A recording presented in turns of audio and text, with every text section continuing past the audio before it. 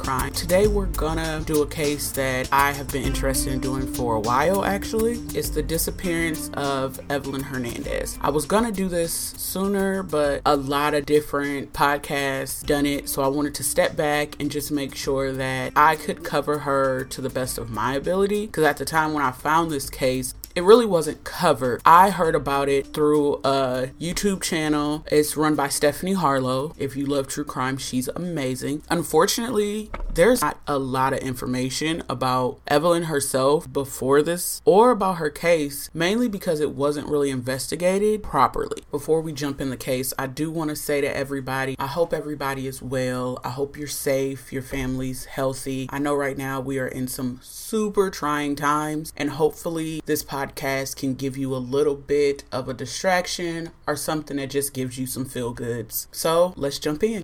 In 2002, Evelyn Hernandez was a 24-year-old, soon-to-be mother of 2 little boys, which I know is super exciting. I have 4 kids and a bonus baby, and our house is bustling, and I stinking love it. Well, she went missing in the early months of the year. Her story is going to seem extremely familiar because another case in the same area closely resembles it. But we'll get to that later on. Don't worry. You'll figure it out. I promise. Evelyn Hernandez was born in El Salvador on February 23rd of 1978, and she immigrated to America when she was 14 years old. She came here to be with her mom. Her mom had fled the country previously because there was a war there. So from what I've been able to piece together, her mom came here to set up a life so that when Evelyn got here, everything would be fine. She would have a place to go. She didn't want to have to struggle here with her daughter, which I see a lot in immigrants. Somebody will come and then the rest of the family will come later. Not much is known about Evelyn's childhood in El Salvador or about her in America. What we do know is she was a really hardworking student. She got really good grades. She went to a youth center, and a volunteer there said she loved acting, which led to her being in a lot of musicals there. She also went to that center initially because she wanted to learn English because she didn't speak English very well, obviously being from El Salvador. We do know that at 17, before she graduated, Evelyn did get pregnant with her oldest son, who she would name Alexis. She had him later on that year in November of 1996. Alexis's father was in the armed forces, and that's pretty much all we know about him. I could not find a name or anything else about him other than he was not active in Alexis's life at all. That we do know. So Evelyn was a single parent raising a little boy, and being a teen parent is super hard. I had my daughter at 18. I was almost 19.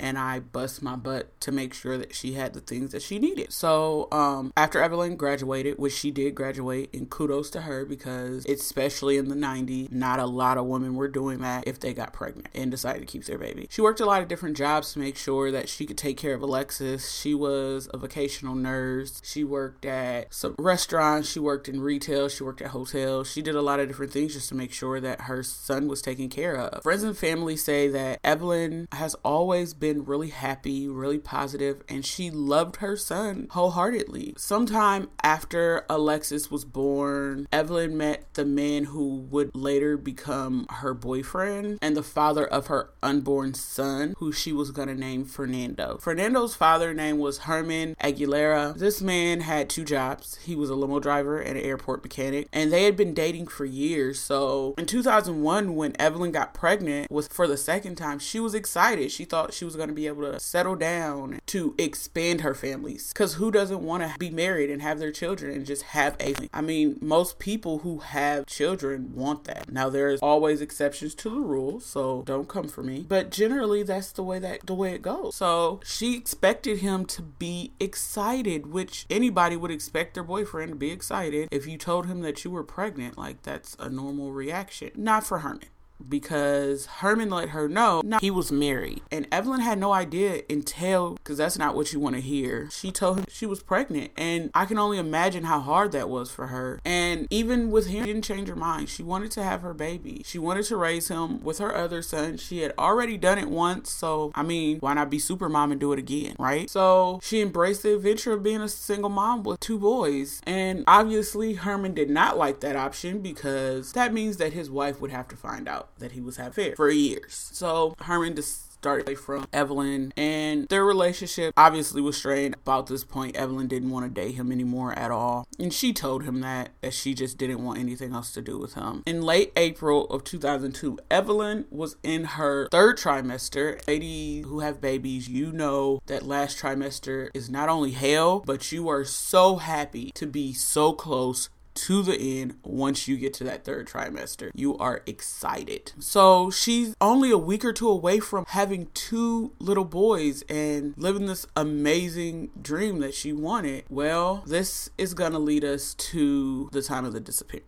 At the time of the disappearance, Evelyn and Alexis lived in the Amazon Crocker area of San Francisco. And I could kind of see her life right now. She's at the end of her pregnancy. She's probably nesting, and she's making sure she has all the things that she needs to make sure that when Fernando comes, that everything's good. You're packing and repacking your hospital bag and the baby's hospital bag, and you're making sure that the bassinet or the crib is set up. All their clothes are there, that you have enough diapers so you won't have to leave. If you're nursing, you're making sure that you have a pump, all your nursing pads, and anything that you need to take to work if you're going to continue nursing. And if you're not, you want to make sure you have your formula and all your bottles. It's just craziness, but that's what you're doing. And she also was finalizing plans with her sister for her baby shower. That's where she was going to get those last few things, probably a crap ton of more diapers, because you can never have too many diapers as a mom with the new baby. So on May 1st, Evelyn took Alexis to daycare or school. Reports differ. Some places say daycare, some places say school. I'm gonna go with school because he would have been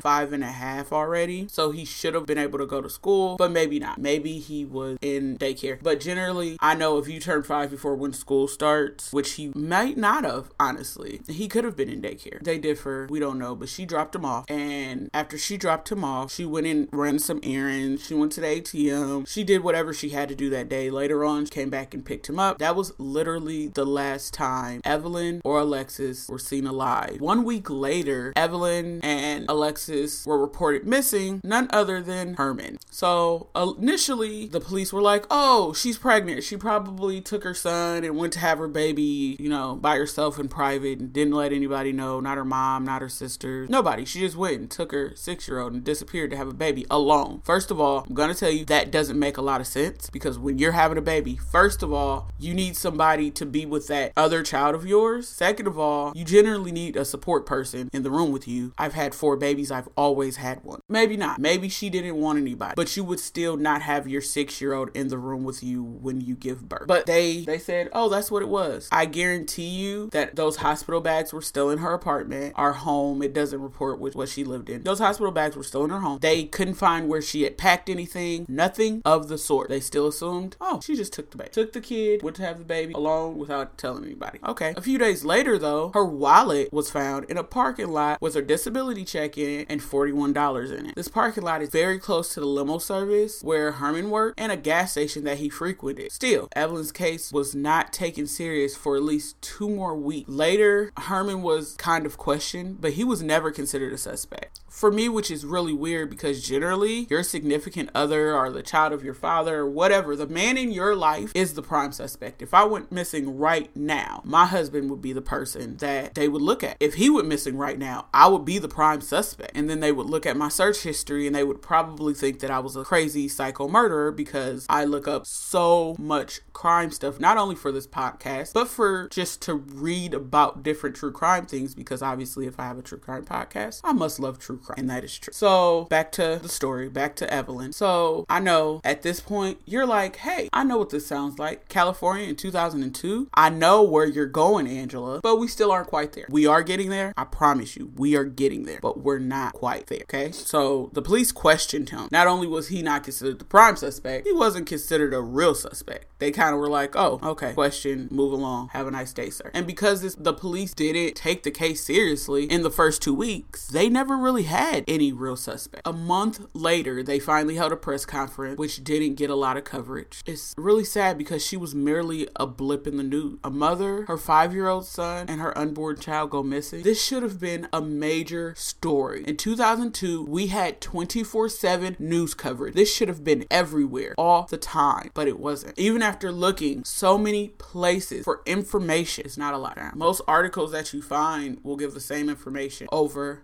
and over and over. Now, there are some that will give you different information, which is what I'm talking about with the daycare versus the school, but that's not really vital information for where she is or what happened to her and Alexis, what happened to Fernando. So in July, a torso washed up in the San Francisco Bay. No arm, no leg. Police ran DNA, and right after Memorial Day, it was confirmed that the body that washed up with no arm, no leg, no head, that was Evelyn's body. Questions still remain though. Where was little Alexis and where was little Fernando? The coroner could not confirm if Fernando was birthed before she died, if somebody performed a C-section on her and removed him. He couldn't tell. Or if he laid inside of his mom and died with her until she was decomposed so much that he separated from her body. This is when they have a candlelight vigil for Evelyn, and probably 100 people come, but there's no media coverage of it. There's not a camera there recording the faces of the mourning people, making her real for murder and potential witnesses. There was nothing. And even after not being a serious suspect, Herman eventually even stopped talking to the police. He got a lawyer. He stopped cooperating completely. Evelyn, Alexis, and Fernando, their missing persons case, it went cold. Neither of these little boys have ever been found. They say the case is still open to this day, and the only hope we really have is that the person who did it comes forward, or somebody who knows some information comes forward. The likelihood of this happening is so low. They have no physical evidence. All they have is her wallet. It's sad because her small little family gone in the blink of an eye, with no one in law enforcement or the media seeming to care much at all, which is super, super heartbreaking, right? So now we're going to talk about the case that has a lot of characteristics of Evelyn's case, the case of Laci Peterson and her unborn son, Connor. Pregnant woman goes missing at the end of her pregnancy, and months later her body turns up without a head or arm, and the baby's never found. Sounds so familiar that it could be the same stinking case, right? Like when Stephanie Harlow, which is where I heard about this case of Evelyn first, she briefly mentioned how they were kind of congruent. I was like, what in the world? Why have I never heard of this? Why was it not made more public or made more noise? That was number one. Number two, is there a connection in this case? That was my first thought. Is there a connection between these two cases? And we'll talk about that. So Laci's case, as we all know, was solved. Her husband is in prison. He still professes his innocence. He says he didn't kill her. Jurors Pierce said he did. So whether it's right, it's wrong, I have my personal opinions. I'm sure as you all do. I think he probably did do it. I have to say, with the case they presented, if I was on that jury, I would have found him guilty too. But that's neither here nor there. Laci's case still gets coverage to this day. 18 years later, there are crime specials about it, and we still remember. If somebody says Scott Peterson or Laci Peterson to you, you know exactly who they are. And there was so much media coverage that every move that Scott Peterson made was recorded. Every face, every inconsistency, every time that he did not appear to be a mourning husband, which honestly, who are we to say how a mourning spouse should act? Some people feel like they need to replace that void immediately. They need to fill that void. Some people take time. I would hope that, and I know myself well enough that I think I would not be able to even consider dating anybody for a very, very long time. But we're not here to talk about that. We're here to talk about the similarities between these two cases right now, and the reason why Evelyn's wasn't solved and Laci's was. The media made all the difference, which in my humble opinion is the reason Laci's case got solved and Evelyn's didn't. Laci's case got literally international attention, and Evelyn's case barely got local attention. And even with the little information, there are still so many theories as to what happened to Evelyn. With me saying everything about Laci's case and her case being covered and getting international attention, please do not take that as me saying that Laci did not deserve her case to be solved, or Laci did not deserve that coverage. That's not what I'm saying at all. I'm saying Evelyn also deserved that coverage. Any woman that goes missing, any child that goes missing deserves the same 24/7 international coverage as everybody else. We should all be treated equally, right? Now, we're going to talk about some theories in this case. The first theory is Peterson killed Evelyn as a run-through for Laci's murder. The theory of, I don't believe it. There is literally absolutely no evidence that he had anything to do with this case. I find it hard, but hey, I guess stranger things have happened. Whoever thought that we would be stuck in our home? Who would have thought we would be stuck in our homes for the foreseeable future? I know I didn't. I did not think 2020 was going to go like this. I said 2020 is going to be awesome. This is my year. I didn't know about Corona, but I didn't think it was going to affect my life so directly that I would have to homeschool for kids, right now 3, but didn't think that. Strange things happen in life. Now, our second theory, that Lacey and Evelyn were killed by the same person, but it was a completely different person that just killed both of them. It was a random murderer. Okay. But this means that Scott is innocent and he's a wrongly convicted man. I guess this theory is more likely than Scott killing both of them, but I don't think it is, because I think Scott killed his wife. If he didn't, that is super sad, and I guess we will never know. Now, the last and probably the most likely theory is that Evelyn, Alex, and Fernando were murdered by somebody close to her. Someone she trusted, and because the case wasn't treated like a missing person in the beginning, this person will never be brought to justice outside of them confessing. I think that if somebody did it, it was probably significant other. I mean, I'm not gonna say any names. I'm sure you guys are probably thinking the same. Please, please, please, if anybody has any information about Evelyn's case, call the police. Call the San Francisco Police Department. Please. I can only hope one day that this case is solved and all missing people are treated in the media and by them. And that, guys and girls, is the case of Evelyn Hernandez. Thank you for listening. Don't forget to like us on Facebook and Instagram at A True Side of Crime. Once again, I hope everybody is safe and your families are healthy. Until next time.